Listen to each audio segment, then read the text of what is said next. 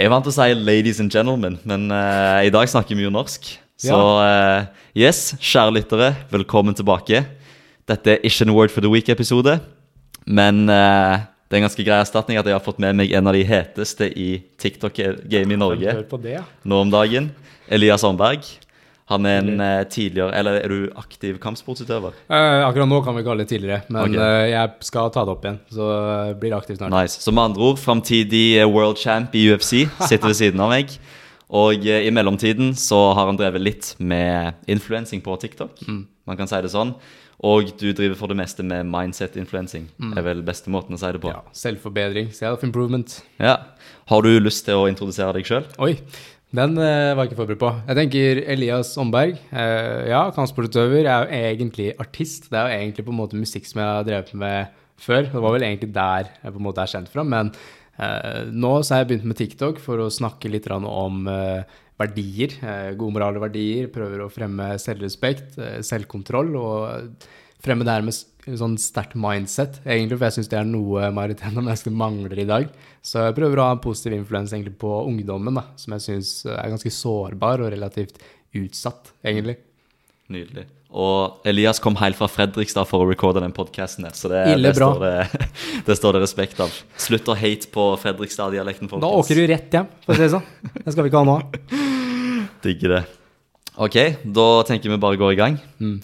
Mitt første spørsmål til deg, Elias, det er at du har vært på TikTok nå i 2 år, og drevet med denne mindset-influencingen som du snakker om. Hva var det som fikk deg til å begynne med det? Altså, først så startet jeg vel egentlig med TikTok liksom for gøy. Jeg var egentlig den som holdt meg lengst vekk fra TikTok, fordi jeg følte at jeg er så aktiv på sosiale medier ellers. Så jeg sa til det når jeg gikk på videregående og sånn da. Hei Elias, hvorfor er du ikke på TikTok? Nei, jeg blir så gæren hvis jeg først begynner på sosiale medier, så jeg prøver å holde meg unna, for da kommer jeg til å bli helt oppslukt. Så jeg prøver å holde meg unna. Men så gikk det jo til punkt da hvor jeg var sånn, jeg fikk opp en sånn som snakket om mental helse og litt sånn på Instagram, da, men jeg visste han var mer aktiv på TikTok, så jeg hadde egentlig lyst til å følge med på han. Så jeg lastet ned TikTok i 2021. Husker du hvem dette var? MD Motivator heter han. Ok. Og så begynte jeg å følge han da, og så begynte jeg å lave litt selv. Så det var egentlig litt sånn for gøy, egentlig i starten, på engelsk, men det ble liksom aldri noe av, på en måte, i form av noe viral eller noen ting. Men så kom jeg til militæret, og da så svarte jeg Josefine Stoffert sin Kjære Josefine. Jeg kommenterte på hennes video med en stitch på TikTok, og den gikk ganske bra. Og etter det så tenkte jeg at, vet du hva, hvis det er så lett å gjøre det bare fordi jeg snakker norsk, da kan jeg begynne å preke norsk i stedet, fordi jeg alltid snakket engelsk. Ja, ikke sant. Så da begynte jeg å snakke norsk, og egentlig etter det så har det gått veldig oppover. Ok. Så det er egentlig det. Kan jeg spørre hva var det du svarte konkret Josefine på i den videoen? Ja, hun ville vel egentlig få frem det at det er en så dårlig hookup-kultur i Norge, og det er jeg helt enig i. Men hun ville på en måte legge litt skylda på guttene, og da vil jeg egentlig svare tilbake med at jeg mener det er begge sin skyld, og jeg vil på en måte egentlig fremme litt sånn hvordan det kan være jentene sin skyld også da, så ikke de er helt uskyldige i den saken her heller. Så var vel egentlig det jeg svarte tilbake med. Så jeg svarte vel med det at jentene er på en måte de som styrer veldig mye av hookup-kulturen, vil jeg si. Jeg vil våge å påstå det, fordi det som er med jenter da, er jo at, hva skal jeg si, de guttene da, som eventuelt hun klager på, de følger jo bare etter jentene, for å si det sånn.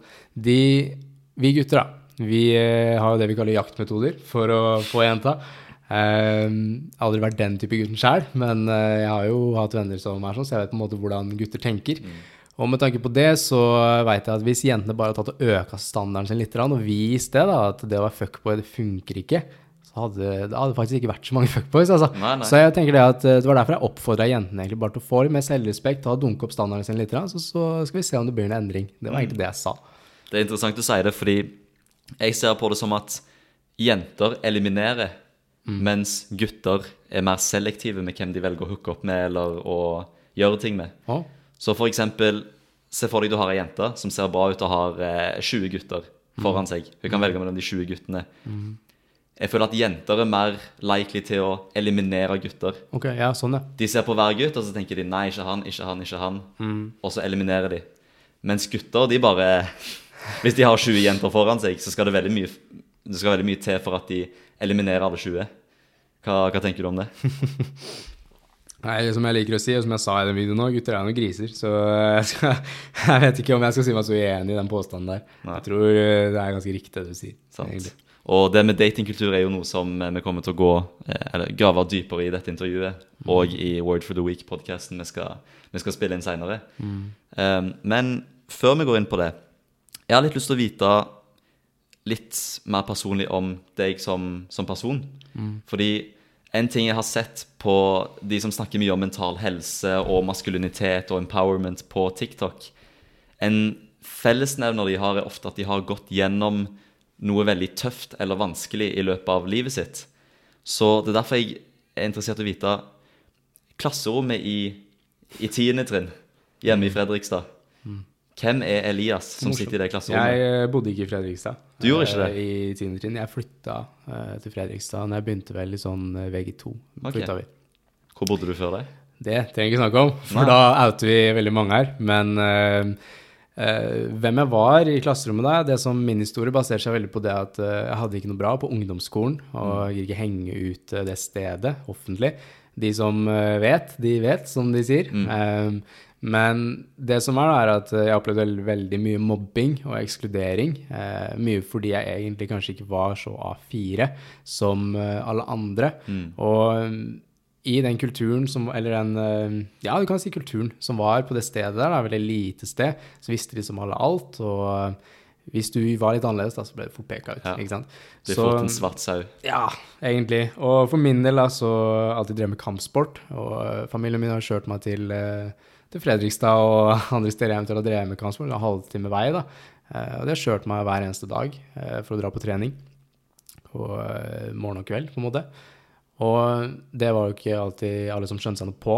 Så det var noe med det at jeg er ikke 100% norsk, som da gjorde også at jeg på en måte, jeg tror jeg ble sett på veldig sånn av lærere og elever, litt sånn voldelig utlending. Hva var på et sånt sted, for jeg vil vel gjette at det ikke var så veldig mange andre utlendinger der? Jo, det var ganske mange egentlig. Det var det? Ja, okay. Eller mange var det kanskje ikke, men det var jo noen, men de var vel da heller bråkmakere. Så jeg tror jeg falt litt kjapt under den kategorien. Ja, skjønner. Og det som var da, at når jeg på en måte drev med kampsport og sånne ting, og jeg ville på en måte satse på det, så var det vanskelig å kunne få lov til det, uten å på en måte bli sett på litt sånn annerledes da. Så jeg endte om å stå ved et veiskille hvor på en måte alle var litt sånn ute etter meg, egentlig. Jeg ble mye mobba. Jeg gikk jo til bussen og hørte fucka kolumbianer, dra hjem til hjemlandet ditt og sånne ting. Ikke rart biologiske mor ikke ville ha det, sånne type ting. Hørte jeg hver eneste dag. Drapstrusler også, fikk jeg hver dag. Så av den grunn så måtte jeg på en måte velge da, skal jeg bli en del av dritten, eller skal jeg følge min egen sti? Men da kom jeg til å stå helt alene. Så jeg valgte det siste da. Stå på mitt og egentlig gjøre det, men da måtte jeg også isolere meg selv i hele 10. klasse. Så det gjorde jeg, så var jeg alene hele 10. da. Hadde en kjæreste inn i 10. klasse også, men hun var da utro. Så tilliten min til mennesker generelt, den raste ganske sånn betraktelig, egentlig. Så ble veldig innelukka. Jeg var veldig ekstrovert av meg før, men ble vel mer introvert av meg da. Så jeg har på en måte aldri funnet tilbake til den type ekstrovert igjen siden. Det gjorde noe med meg. Fordi etter ungdomsskolen så begynte jeg på en veldig fin skole på videregående. Vang toppidrett i Fredrikstad, veldig fin skole. Veldig fin miljø også, men etter å bli mobbet så lenge så er det en klassiker at du på en måte blir din egen mobber. Og det var det jeg ble da, så jeg begynte å slite med det psykologen ville kalle depresjon og angst og litt sånne ting. Og med det så satt jeg i gjørma en god stund. Men med hjelp av mye psykologi og psykolog, og min beste kompis Ulrik, familien min, ikke minst, de har vært der hele veien, og også treneren min som jeg hadde på den tida, så jeg på en måte klart å komme meg ut av det da, med veldig mye selvrespekt, så jeg kom meg ut i VG2 av de greiene der, og etter det så har jeg på en måte vært en litt sånn ny person. Og da har vel egentlig vært da at jeg kom frem til at jeg vil fremme det her med selvrespekt, jeg vil fremme det her med å våge å gå din egen vei, fordi jeg visste at med tanke på på ungdomsskolen, jeg ville komme seirende ut av det, sa mora mi til meg hele tiden, du kommer til å komme deg seirende ut av det, Elias, bare du fortsetter på ditt kjør, og det gjorde jeg jo også, jeg har jo gjort det greit innenfor kampsport i form av meritter og sånn, så følte på en måte min sti, og jeg vil oppfordre andre til å egentlig gjøre det også, da, mens de har muligheten til det. Absolutt. Følge deres sti, og ikke la på en måte verden mene så mye. De kan mene hva de vil, men ikke la det styre det. Sånn som en jeg kjenner, Christer, han sa til meg for ikke så lenge siden, og etter gikk nylig nødt med en nytt brudd også, for en måned siden, og han sa til meg det at det handler ikke om hva slags mørke du møter i livet, men heller hvordan du velger å svare tilbake. Absolutt. Og jeg tenker at det noe jeg virkelig vil ta med meg, da. Og jeg vil oppfordre de som også hører på og ser på, ta det med seg også. Du ikke depresjon, du ikke angst, du ikke noen av de tingene som folk kaster til deg, eller sier til deg. Du må selv velge om du skal la det definere deg eller ikke. Det jo på en måte sånn, hvis du sier noe til meg på et annet språk, så kan jeg ler, ikke sant? For jeg vet ikke hva det betyr. Men hvis du sier det på norsk, så det jeg som putter verdien i det, i form av at jeg plutselig finner en definisjon på det, for det ordet vet jeg hva det betyr, ikke sant? Jeg likte ikke det ordet. Og derfor da, så kanskje jeg velger å bli fornærmet, men legg merke til hvordan jeg sier det. Jeg velger å bli fornærmet. For jeg liker tanken på at vi heller kan ta kontroll over så mye vi kan ta kontroll over med oss selv. Tankesettet vårt, følelsene våre. Hvorfor skal jeg la følelsene mine hva skal jeg si, gå berserk da, bare fordi du sa noe jeg ikke likte da. Og av den grunn så tenker jeg at hvis vi kan lære oss forskjell mellom triggere, forskjell mellom hva som faktisk slemt og respektløst og bare triggere, så vil vi komme ganske langt da. Absolutt. Og det synes jeg kult å si, fordi en av reglene jeg lever livet etter, at når du blir utsatt for ting, så det naturlig at følelser blir vekk hos deg, sant? Men alle tankene du får knyttet til de følelsene bare feedback. Du trenger ikke å identifisere deg selv med de tankene som kommer. Så hvis du hadde sagt noe veldig frekt til meg akkurat nå, og jeg tenkte, fuck Elias, jeg har lyst til å slå Elias. Hvis jeg hadde gjort det, så hadde jeg identifisert meg selv med den tanken. Men jeg hadde selvfølgelig ikke gjort det, fordi mine verdier og mine moralske kompasser hadde styrt meg imot det. Nettopp. Så det synes jeg kult å si. Det også noe med det da, hvis jeg sier fuck deg og ditt blå hår, så det sånn, men jeg har ikke blått hår. På samme måte som hvis jeg tar og sier til deg nå, du så dum, ikke sant? Men jeg ikke dum. Du kan velge å dra det samme veien, ikke sant? Du må ikke definere det som det jeg kaster mot deg. Jeg blir på samme måte. Og det kan vi jo komme tilbake til, men det kanskje en grunn til at vi har fått mange av de problemene vi har i samfunnet, fordi folk veldig susceptible til å ta imot meninger fra andre på hvem de skal være, og hvordan de skal leve livet sitt. Men det kommer vi tilbake til. Du snakket om at ting var vanskelig på hjemmefronten og skolefronten under oppveksten din, og du snakket om at det treneren din hadde sagt om mørket. Hva det mørkeste du har sett? Hva sa du nå? Du sa at treneren din hadde... Nei, Christer var det. Ja. Det var en annen fyr. Ja, ok. Jeg tror det var treneren din. Beklager. Men hva det mørkeste du har sett?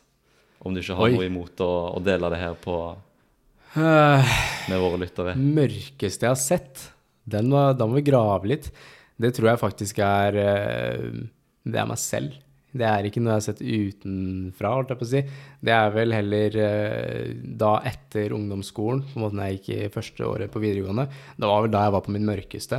Og jeg pleide ofte å beskrive det som at jeg hadde en negativ stemme i hodet, og jeg beskrev det som en annen person. Jeg ville ikke at det skulle være meg, for det var så dritt, på en måte. Og psykologen sa også det at det vanlig at vi på en måte separerer denne mørke stemmen fra oss, og gir den gjerne et ansikt, gir den et navn, om vi vil, for at det på en måte ikke skal treffe oss like hardt, for vi vil jo ikke identifisere oss med det, ikke sant? Så den negative stemmen der, som jeg hørte ganske ukontrollert, mitt mørkeste var vel da det klikket så mye for meg at jeg på en måte hørte den utallige ganger si de verste tingene til meg, som du ikke verdt noe, hopp foran den bussen og sånne type ting. Jeg vil si det var det mørkeste. Men jeg hadde på en måte aldri lyst til å høre på den. Nei. Jeg hadde vel et håp og en tro om at det skulle være noe bedre igjen der, og det var det jo også. Var det den forandringen som kom, altså det bedre igjen som du snakker om, var det noe som kom innenfra, eller var det noe, hadde du noen opplevelser som på en måte klarte å guide deg vekk ifra det? Oi, det et godt spørsmål. Jeg vet ikke egentlig hvor det snudde. Jeg fikk jo som sagt mye hjelp av psykolog, men det var på en måte ikke så mye annet enn at jeg forstod hva det var. Og jeg beskrev det alltid som at jeg fanget inn i et fengsel og et lite bur, men det jeg som sitter med nøkkelen. Jeg må velge når jeg har lyst til å låse meg. Det derfor jeg har tatovert en nøkkel på armen. Kult. For mental frihet, egentlig. Så jeg vet ikke. Jeg adopterte nok mye av tankesettet it is what it is, fuck what it was, som Litt sånn Tommy Shelby sier, men også som gamle treneren min pleide å si. Han sa alltid til meg, ikke tenk, bare gå. Så jeg tror det gikk til et punkt hvor det egentlig bare snudde for meg, at jeg var sånn, vet du hva, hvorfor skal jeg la det her definere meg? Hvorfor kan jeg ikke bare låse meg ut nå? Så gjorde jeg det på en måte, men det tok jo jævla lang tid, så jeg vet ikke. Det veldig vanskelig spørsmål, for det bare tok tid, og så plutselig en dag så gikk det greit. Jeg vet ikke. Ja, men det ofte sånn fordi det ofte de små tiltakene man gjør over lengre tid som gir en stor effekt. Så kanskje det var ting i underbevisstheten eller ting du ikke var klar over der og da. Men plutselig så, før eller siden hvis du gjør disse tingene over lengre tid, så vil det snu uansett. Så det var ganske interessant å høre. Jeg hadde tenkt å spørre deg angående TikTok-contentet ditt. Fordi jeg ser du snakker veldig mye om to ting. Jeg satt og gravde litt både i går og i dag. Ja. Du snakker veldig mye om integritet. Ikke konkret om integritet, men mange av de tingene du sier er knyttet til det å ha integritet. Og så snakker du veldig mye om kjærlighet. Hvorfor tror du at det er de to tingene som hvorfor er det du er mest lidenskapelig opptatt av? Utifra TikTok-kanalen din. Jeg er jo ofte beskrevet som en gammel sjel i en ung kropp, så jeg tror vel veldig på det her med ekte kjærlighet, da. Men det er utrolig vanskelig å finne i den generasjonen som vi er i da. Sier noe det. Så jeg tenker at integritet går mye tilbake på disse verdiene, egentlig, som jeg prøver å fremme. Som jeg synes det er veldig manko på, da. Så jeg tror egentlig det baserer seg mye på. Mitt impact på verden er jo det at jeg prøver å fremme disse gode verdiene. Nok en gang, hva er verdi? Vanskelig å oppnå, vanskelig å ivareta, det er det betyr. Så jeg synes det er veldig mange som misser definisjonen og misser poenget med mye av det de tror de fremmer. Så jeg vet ikke, jeg tror det er bare det det går på. Og når du snakker om kjærlighet, så er det jo mye av dikt og sånn som jeg skriver, det baserer seg mye på følelser jeg sitter med der og da, som jeg selv skriver som egen terapi, men så deler jeg det da med verden, egentlig. Og så er det mye observasjoner, vil jeg egentlig si. Jeg ser jo hvordan kanskje folk rundt meg holder på, og kanskje jeg ikke synes så om hvordan de løste ting på, eller hvordan de velger å gå videre fra ting og tang. Og da kanskje jeg skrevet et dikt, eller lavet en TikTok. De vet jo aldri at det er om dem, men det er liksom sånn veldig mange gjør da, og derfor tar jeg og laver noe som kanskje kan treffe flere, og det gjør det som regel da, treffer veldig mange. Da kanskje snakker om selvrespekt da, ofte til jenter, for det er jo dem som er mest synlige, på en måte, i form av det her med selvrespekt og sånn, for de poser litt mer og er litt mer offentlig av seg, og viser litt mer, og krever litt mer offentlig oppmerksomhet og bekreftelse. Gutter er jo litt mer innelukket av seg. Det er jo det som er med gutters mentale helse. Prøver å få dem litt ut i lys igjen. Og jeg ser jo det også når jeg snakker til guttene, eller bare om mental helse generelt, så har jeg fått utrolig mange DMs av masse gutter som åpner seg for meg da, og sier at de virkelig, det traff dem, og det forklarte veldig mye av det de satt på, fordi jeg mener at det er veldig mangel på kunnskap om utrolig mange av temaene, og det vises jo når bare jeg som bare åpner kjeften min litt om egne erfaringer og skriver litt reflekterende greier som jeg leser opp på TikTok, og så er det så mange det treffer, og så mange som var sånn, wow, jeg har sittet med det her så lenge, men jeg har ikke visst hvor det kommer fra, jeg har ikke visst hva det var, men nå, så det er mening. Ja, og jeg tror også at når en stor gruppe mennesker i et samfunn går uten å få sine ideelle verdier truffet, i hvert fall nå i sosiale medier, så skaper det et slags vakuum. Det er derfor du har alle disse red pill-folk og influensere, og deg som er på et litt mildere punkt på skalaen har blow up, fordi dere snakker til folk som er veldig mottagelige for deres budskap. Så det er i hvert fall det jeg vil forklare til grunnen til at du har blow up som du har gjort, og grunnen til at folk som Tate-brødrene har blow up som de har, og Fresh and Fit, og ja. Men ja, for du nevnte at du så veldig mye av de tingene folk rundt deg gjorde. Og du har noen TikToker der du snakker om at denne generasjonen er helt... Hva var det? Du meldte på litt huet. På huet, det var det. Hva er det med denne generasjonen som er på huet? Eller kan du spesifisere hvilken generasjon det er? Og hva er det som er på huet med... Det er vel en ungdomsgenerasjon som vi sitter i nå. Jeg skrev faktisk noe i stad som skulle svare på det, fordi det er så mye på en måte å ta for seg akkurat der. Så jeg prøvde på en måte å samle det litt. Skal jeg lese opp det jeg skrev? Kjør på. Jeg tror at mye problemet er at det at vi har det rett og slett for bra i et samfunn hvor omtrent alt skal være akseptert, og med forståelse, så tror jeg at det lett blir det at grenser og kontraster blir sånn visket ut. Og det som er da, det er at barn og ungdom, de har jo behov for veldig mye spesifikk bekreftelse, men det får de ikke lenger, da ingenting lenger er spesifikt. Og jeg tror ikke alle, inkludert meg selv, kan helt appellere til den nye kulturen som blitt i Norge nå. Jeg tror veldig mange savner tilbake til da ting kanskje var litt mer konkret og strukturert. I en kultur som i dag, så er det veldig lett å miste seg selv. Det så sjukt mye meninger fra alle kanter om hvem du skal være. Det virker liksom ikke som de har ikke noen grenser, eller det har ikke noe verdi i det hele tatt, disse meningene som kommer da. Og jeg tror at veldig mange av ungdommen søker etter nøyaktig det. Verdi, føle seg sett, føle seg verdifull, men det veldig vanskelig i dagens samfunn med tanke på janteloven, med tanke på den nye kulturen. Så i søken etter verdi så det nok veldig mange som mister nøyaktig det de søker etter, verdi. Fordi det som med ordet verdi jo at det defineres mer vanskelig å oppnå, og vanskelig å ivareta.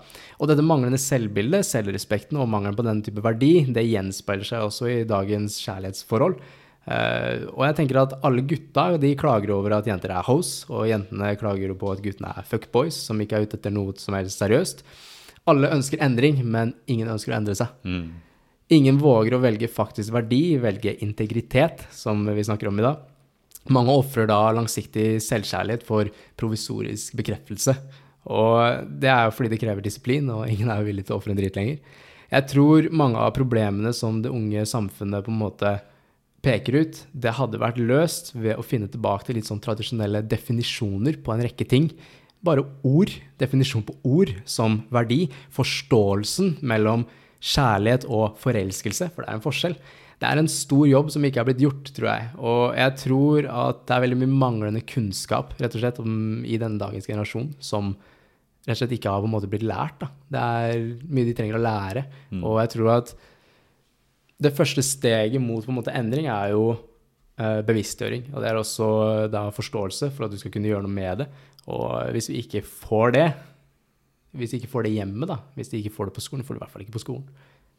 Hva gjør vi da? Hvor får de det da? Da må de oppleve det selv da. Men det ikke alle som skjønner hvor de skal lete den. Og det alt for mange stemmer ute i samfunnet som prøver å dra de her og der. Ja, for det interessant, for jeg har også sett at du har snakket mye om foreldreoppdragelse på TikToken din også. Ja. Og det jo der alt starter, med disse verdiene. Hva vil du sagt noe foreldre, spesielt for de som født i denne generasjonen, burde ha gjort annerledes eller kunne vært bedre på? Være foreldre generelt.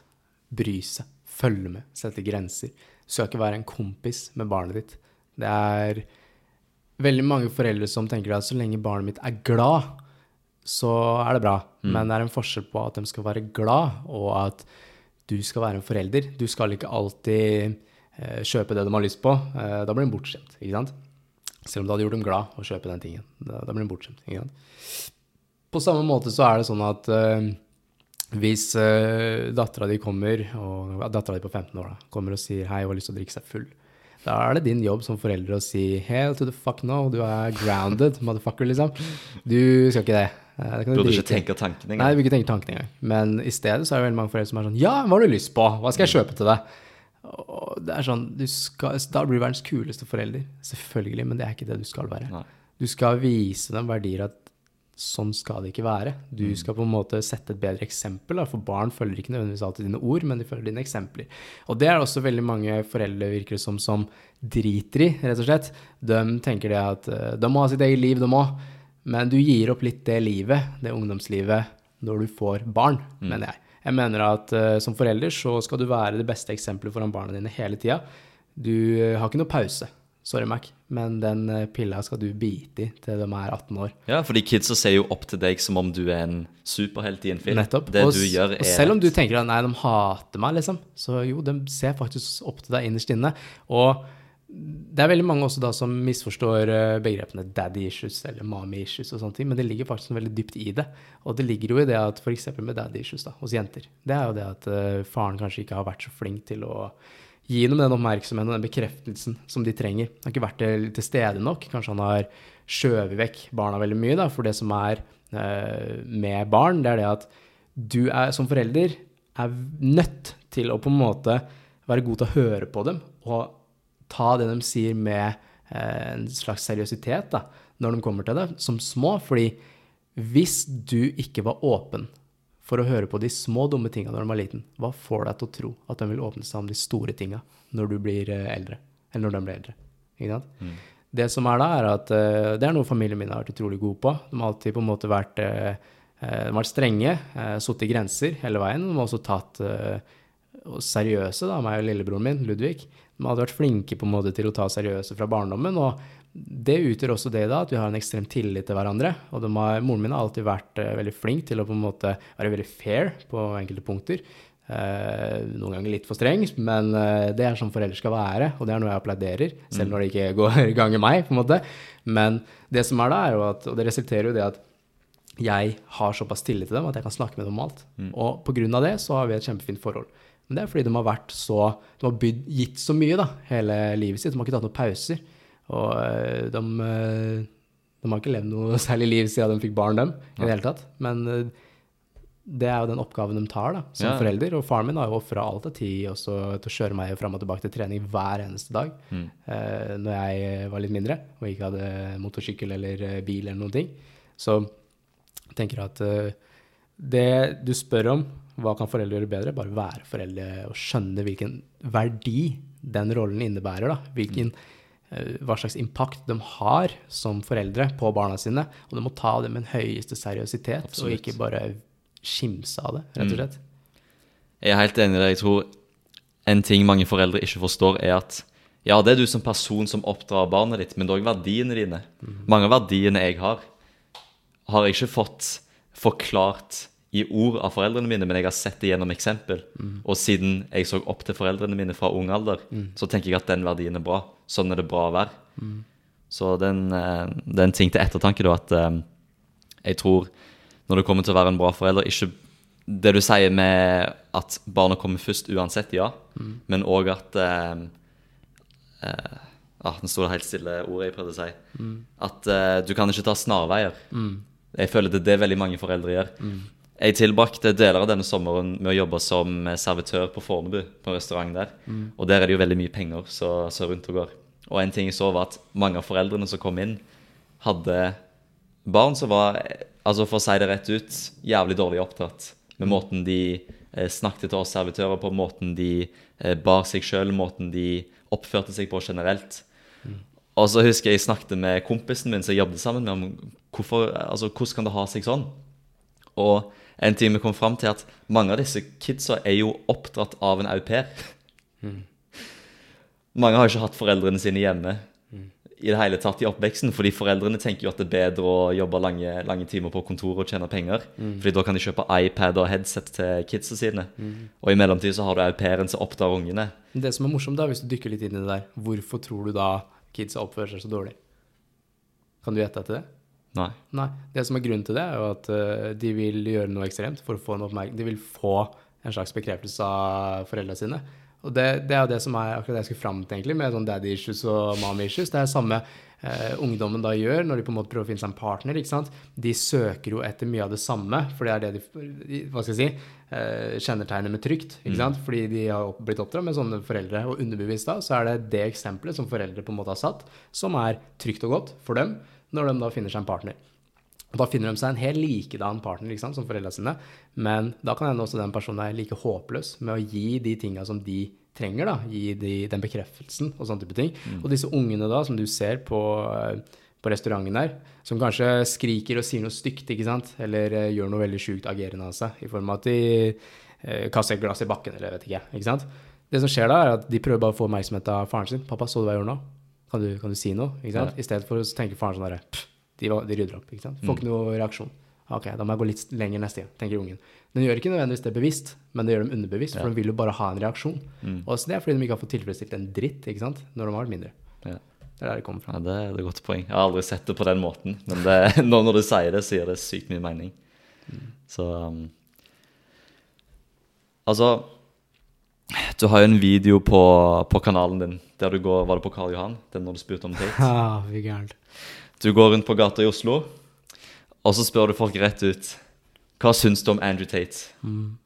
Hva syns du, Elias Omberg, om Andrew Tate? Hater det spørsmålet. Det er så mye, det er så lett å tråkke på feil her når man snakker om han. Så det er en grunn til at jeg egentlig ikke har ytret meg. Jeg har ikke laget noen egen video hvor jeg har snakket om mine meninger om han. Jeg var i en podcast med Jenny Gerken nå for en måned siden. Den kommer ut i morgen faktisk. Og der så spurte hun om det samme da. kommer fader ikke unna det, vet du. Nei. Det var jo ikke det. Og det som jeg tenker om Andrew Tate er at da vil jeg først og fremst gjøre det klart at da snakker vi jo om personen, karakteren, i form av det han sier og sånne ting, ikke nødvendigvis hva han er anklaget for hva han er anklaget for, og hvem han er som karakter, er to vidt forskjellige ting. Det han er anklaget for og sånne ting, det gidder jeg ikke dykke inn i. Det er på en måte ikke, det kan jeg ikke si så mye på, men når det gjelder han som karakter, og hans holdninger og hva han sier og sånn, så vil jeg si at han i samfunnet er veldig misforstått, vil jeg kanskje tørre å påstå. Når jeg fikk høre om han første gangen, så fikk jeg høre om han på samme måte som akkurat alle andre. Grusom fyr, fy av meg, æsj av meg, ikke sant? Hører jeg. Ja vel, tenker jeg da. Så hvem er den fyren her da, tenker jeg. Så jeg var egentlig ganske sent ute til Andrew Tate-toget for å finne ut av hvem han var. Jeg følte ikke med så veldig mye. Folk var sånn, har du hørt om Andrew Tate? Nei, vet ikke hvem det er, ikke sant? Men så tenkte jeg at jeg får ta skikkelig litt da. Så jeg noen av de livestreams hans, jeg bare så dem i sine fulle lengder. Ikke klippet opp på TikTok eller noen ting som tull, sånn som alle andre gjør. Men da så jeg de fulle lengdene da, og prøvde å se hvem han egentlig var. Det verste da var det at jeg skjønte greia veldig fort, følte jeg. Og det er det at han er veldig fort misforstått, fordi han har en type satirehumor som veldig fort kan klippes til å bli veldig gærlig. Absolutt. Så hvis du tar vekk ett ord av hva han sier, ikke sant, i videoen, så høres det veldig feil ut. Og det har jeg sett at mange av de klippene som går veldig viralt rundt på TikTok, de er tatt helt ut av kontekst, eller så er de klippet i stykker, ikke sant, som får han til å se helt grusom ut.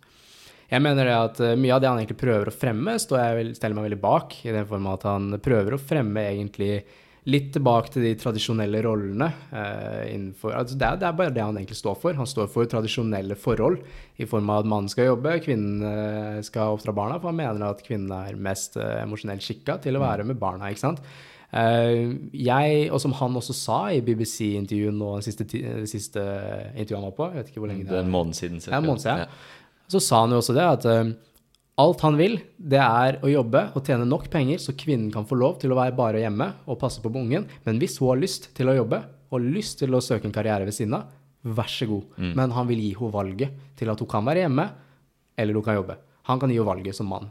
Så han tror veldig på det da, at mannsrollen er provide and protect, mens kvinnen skal på en måte passe på barnet og være en positiv energi for han som mann, siden han da har et stressende jobbliv, ikke sant? Kom hjem og så skal hun på en måte hjelpe han og motivere han da, ikke på en giftig måte til at han da skal være en, hva skal jeg si, at hun skal være en slave på noe vis. Hun skal selvfølgelig også få lov til å ha dårlige dager, men det er noe med den nye kulturen igjen da, at kvinner skal liksom være sånn, I doesn't think he can handle me, right? Som han sier da, jeg skal ikke gidde å handle noen. Altså, jeg har et stressende liv, jeg er masse i media, jeg har ditt og datt å gjøre. Når jeg kommer hjem da, jeg skal ikke handle noen ting. Jeg vil se kona mi som står der smilende og sier hvordan var dagen din, og hvis hun har en dårlig dag, da skal jeg selvfølgelig være der for henne, men det blir på en måte at de skal være i lag da, og han tror veldig på det å sette de forskjellige roller, og jeg vil jo ikke egentlig si at det er så giftig. Det er vel egentlig det at det bare er veldig tradisjonelt, og jeg skal ikke lenger enn 10 år tilbake før det egentlig var tilfellet. Ja. Så, eller i mange u-land den dag i dag. Selvfølgelig. Det er jo ikke så uvanlig egentlig. Så når du på en måte ser det sine fulle lengder, så skjønner du veldig fort, og det sa han i BBC-intervjuet, og mye mer genuin der enn han har vært før. Og det var jo det at mye er kødd, mye er satire, han har en dårlig humor bare, ikke sant? Og når du ser det i sin fulle lengde, så skjønner du hva som er kødd. Men det er naturligvis noen som ikke har så skuddsikker hud, som naturligvis vil ta seg litt mer nær av det, og sånn vil det alltid være. Ja. Men med all respekt mot alle, på en måte, jeg tenker sånn, for min del, jeg har ingenting imot mot kvinner, og han også sier jo det at kvinner er det mest dyrevarer som eksisterer. Så jeg har liksom ikke egentlig så veldig mye vondt å si om han. Altså, hva han er anklagt for er en helt annen sak, men de har jo nok en gang ikke noe bevis, så jeg tenker at finner de noe bevis, vær så god, sett den inn i fengsel, da fortjener han det, men hvis de ikke har noe bevis, så synes jeg det er litt sånn ugler i mosen, kanskje egentlig. Fordi det som også er da, der han på en måte har blitt så kontroversiell og hatet, det er jo det at han også fremmer veldig, det er noen punkter jeg er uenig med han også, og det er jo det at en mann må bli veldig sånn rik og stor, ikke sant? Det er ikke noe plass til vanlige menn, liksom, som bare har lyst på et vanlig A4-liv. Og det går ikke, fordi hvis du ikke har vanlige arbeidsmenn, så stopper samfunnet. Ja, stopper samfunnet, ikke sant? Så på en måte, hva skal jeg si, hvis det sånn vi skal begynne, så går det gærlig. Så han jo ikke alltid like gjennomtenkt der, men naturligvis, som han også skjønner, så det ikke alle som har lyst på det livet. Så han vil jo inspirere de som faktisk har det ønsket da, til å, hva skal jeg si, komme seg opp om senga om morgenen, ikke, hva skal jeg si, ikke sutter over livet, men heller gå og ta tak. For det jo egentlig bare det han sier til menn. Ta tak i livet ditt, reis deg opp, tren så mye penger du kan, forsørge fordi du glad i, og vær den beste versjonen av deg selv. Det vel egentlig det han prøver å si. Så når vi snakker om holdningene, så vi snakker om de tingene på en måte som han har sagt, så vil jeg si at han bare egentlig veldig misforstått. Det min mening av det, men jeg har ingenting imot kvinner, jeg har ingenting imot noen dårlige ting, så hvis noen... Og det altså der jeg føler veldig mange, hva skal jeg si, misser litt ut da. At når jeg da sier jeg litt enig med han i de og de punktene, så det veldig mange som sier Elias, din kvinnehater. Nettopp, fordi da støtter du ditt, da støtter du datt da. Nei, som jeg sier, jeg respekterer kvinner. Hva skal jeg si? Jeg tror på det at du skal holde døra for dama, du skal behandle henne som den største skatten i verden, og sånne type ting. Og hvis du ser på meg på TikTok da, og hvis du klarer å lese meg som person, og jeg sier at jeg enig med han, da tenker jeg at da går det an å dra en liten sammenligning her, og tenke sånn, det jeg som kanskje har misforstått litt da? Kan du stille deg selv det spørsmålet? Og ikke dra den med en gang. Elias en kvinnehater. Fordi nei, det virkelig ikke. Og jeg har ikke inntrykk av at han egentlig det heller. Nei, ikke helt tatt. Og jeg husker når jeg hørte på podcasten han sammen med Patrick Bet-David, den første han lagde, så sa Patrick Bet-David en ting som var veldig interessant. Det var at du har jo ulike stemmer ute i samfunnet, sant? Ja. Som prøver å påvirke massene til å følge dem. Og alle disse stemmene lager et vakuum fra den andre siden. Og det som skjer i samfunnet nå, grunnen til at han har blått opp så mye, var fordi at det var et stort vakuum i form av hans målgruppe med unge menn som ikke har lyst til å bli mer soft eller mer feminine, eller snakke mer, altså det en ting som du har snakket imot, men snakke mer åpen om følelsene sine, og det de han appellerer til. Og det bare viser hvor stort det vakuumet var når han har blått opp på den måten. Og det altså en morsom ting da. Hver gang jeg sier akkurat det der, så får jeg tilbake som svar, ja, men Elias, det veldig mange fine forbilder der ute. Hvorfor må dere da velge han? Og da tenker jeg sånn, hvor de? Ja, ikke sant? Hvor de da? Hvem det som ikke tråkker på tær, men samtidig sier at, eller fremmer litt den maskuliniteten da, fordi maskulinitet ikke en negativ ting. Jeg skjønner ikke hvorfor det blir sammenlignet med en dårlig ting. Det må jo være lov å være maskulin og litt sånn tradisjonell av seg også. Hva feil med det? Det de på en måte som også blir ansett som gentleman, ikke sant? Og det de gentlemen at du på en måte, hva skal jeg si, litt mer respektable kvinner også verdsetter. Så hva feil med dem? Hvorfor skal vi viske ut dem? Og jeg tenker sånn, ja ok, vær så god, finn meg et godt eksempel som snakker om disse typer verdiene, og snakker om maskulinitet på en positiv måte, og som prøver å bringe fram liksom, de gode tradisjonelle verdiene litt sånn til lyset. Vis meg den personen, skal jeg følge den, Men frem til det, det akkurat som du sier, det jo ingen som gjør det. Det ingen som gjør det, men Tate valgte å gjøre det, og da traff han utrolig mange. Det på en måte der vakuumet har blitt fylt. Da. Ja. Jeg ville argumentert mot at kanskje Jordan Peterson snakker om de samme tingene, men problemet i hvert fall i mitt tilfelle at jeg forstår ikke dritten av hva han sier. Fordi engelsken alt for avansert. Synes du det? Ja, jeg forstår ingenting av det han sier nesten. Nei, jeg liker han veldig godt, men han snakker vel ikke så mye om nødvendigvis sånne type ting. Han snakker mye om psykologi i form av depresjon, i form av hvordan du som enkeltperson skal håndtere ulike livssituasjoner og sånne ting. Ikke nødvendigvis så mye om mann og kvinne og alt det greiene her. Det jo liksom ikke helt hans domene. Men, hva skal jeg si, velvære og selve det han mer snakker om da. Og så snakker han kanskje mer utifra et samfunnsvitenskapelig perspektiv også. Jeg føler Peterson mer en samfunnsviter. Så har du Tate som mer influencer. Ja, det litt forskjellen igjen da, at Jordan Peterson sitter jo på sikkert hava utdannelser, og det jo alt folk bryr seg om også, utdannelser. Så når han da kan vifte med en psykologiutdanning og si liksom, jeg snakker om det og det og det, så tar folk han seriøst. Absolutt. Mens Tate har ikke noe utdanning, ikke sant? Pimp. Ja, og da blir det på en måte svartmalet med en gang, hvor kommer alt det greiene herfra, tenker de da. Men samtidig da, så også som Jordan Peterson sa, han har vel egentlig ikke så veldig mye negativt å si om Tate. Han sa akkurat det samme egentlig, den gangen han ble spurt om det. Han svarte vel med, jeg har ikke ytret meg så mye om Tate, fordi akkurat samme grunn som jeg ikke har gjort det, fordi det så hett tema, og jeg vil jo bare ikke bli cancelled egentlig. Men egentlig synes jeg han veldig misforstått, og sånne type ting. Det var det Jordan Peterson sa også. Jeg føler det ligger noe i det også da, når han også kommer og sier akkurat samme. Ja, bare sånn i tilfelle det folk som veldig uenige med deg som hører på. Hva noe du ville sagt deg genuint uenig i en du Tate med? Kan noe du har hørt han si og tenkt, det der bare piss, det jeg helt uenig med? Jeg vil vel, han har vel dratt, det her en sånn ting jeg usikker på da, om han kødda med, eller om han var seriøs. Han dro en spøk, tror jeg, håper han gjorde det, men la oss ikke si det var en spøk da. Han hadde et utsagn om utroskap, og det at hvis mannen utro, så det bør dama se på som en bra ting, fordi da bare øver han for å være bedre med henne når han kommer hjem. Det vet jeg ikke om han kødda med, eller var seriøs med, men hvis han ikke kødda med det, så jeg sterkt uenig med han der. Jeg tror veldig på lojalitet, og jeg mener at den type lojaliteten går begge veier. Jeg tror også veldig på likestilling i form av arbeid, lønn og alt det tullet der, men også da likestilling i form av hvordan man skal behandle hverandre. Hvis jeg skal behandle en dame som en dronning, da må hun behandle meg som en konge også. Det skal gå begge veier. Det ikke, hva skal jeg si, jeg litt lei av den der greia om å gi og aldri få noe tilbake.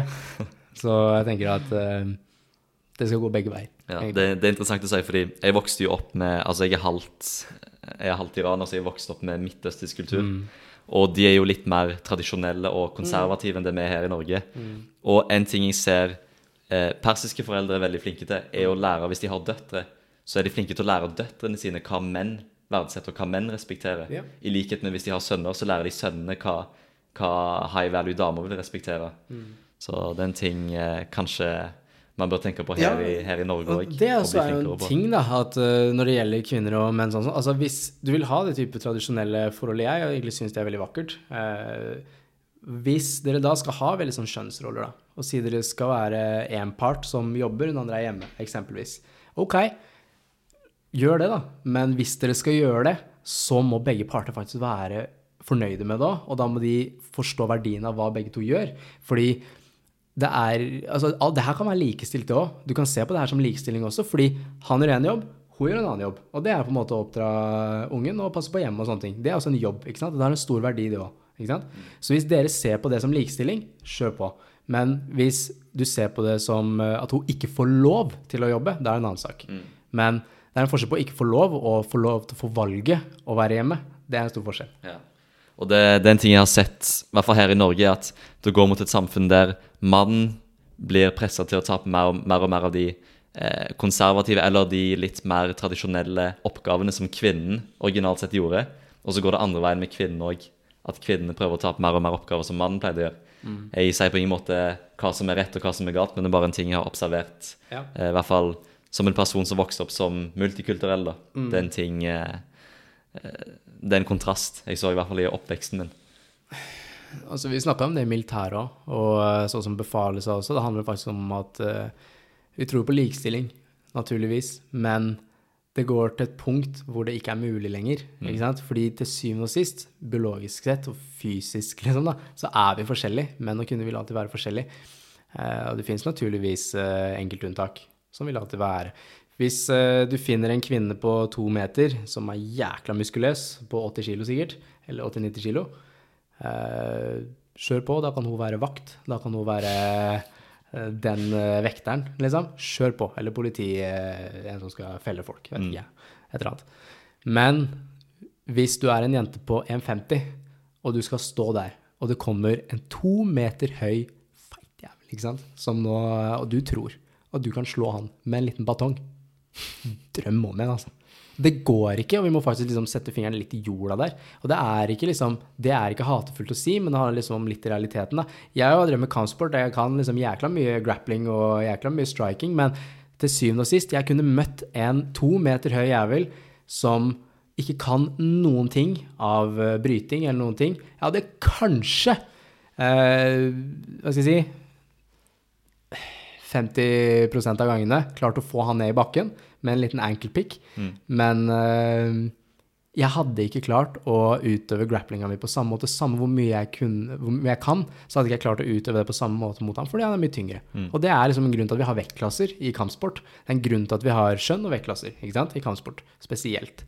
Og det handler om å stikke fingeren i jorda. Ja, jeg kan masse kampsport, men møter jeg en 2 meter høy jævel, nei, jeg kan ikke stille opp med så mye da lenger, altså.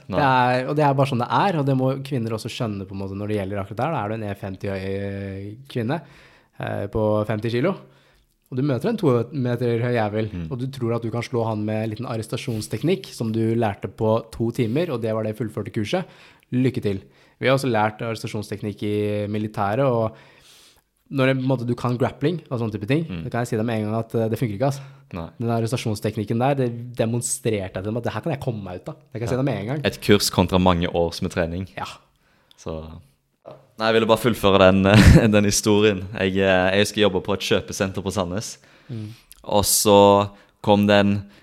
Han var ikke langt under 2 meter, sånn som du nevnte. Kom inn, stjal masse greier inne på Claes Olsson. Ja. Og så hadde han en sånn knucklebuster som han hadde på seg. Og vekteren var en dame. Ja. Og så hadde vi en litt barsk type da, en kollega av meg som jobber der. Og når han så at hun skulle ta med han fyren her til avhør, han tyven, så bare spurte hun, skal jeg være med? Hun bare, please, liksom, please være med. Du kunne ikke ha satt hun dama i et rom med han gærningen der, så har han knucklebusters, liksom. Ja.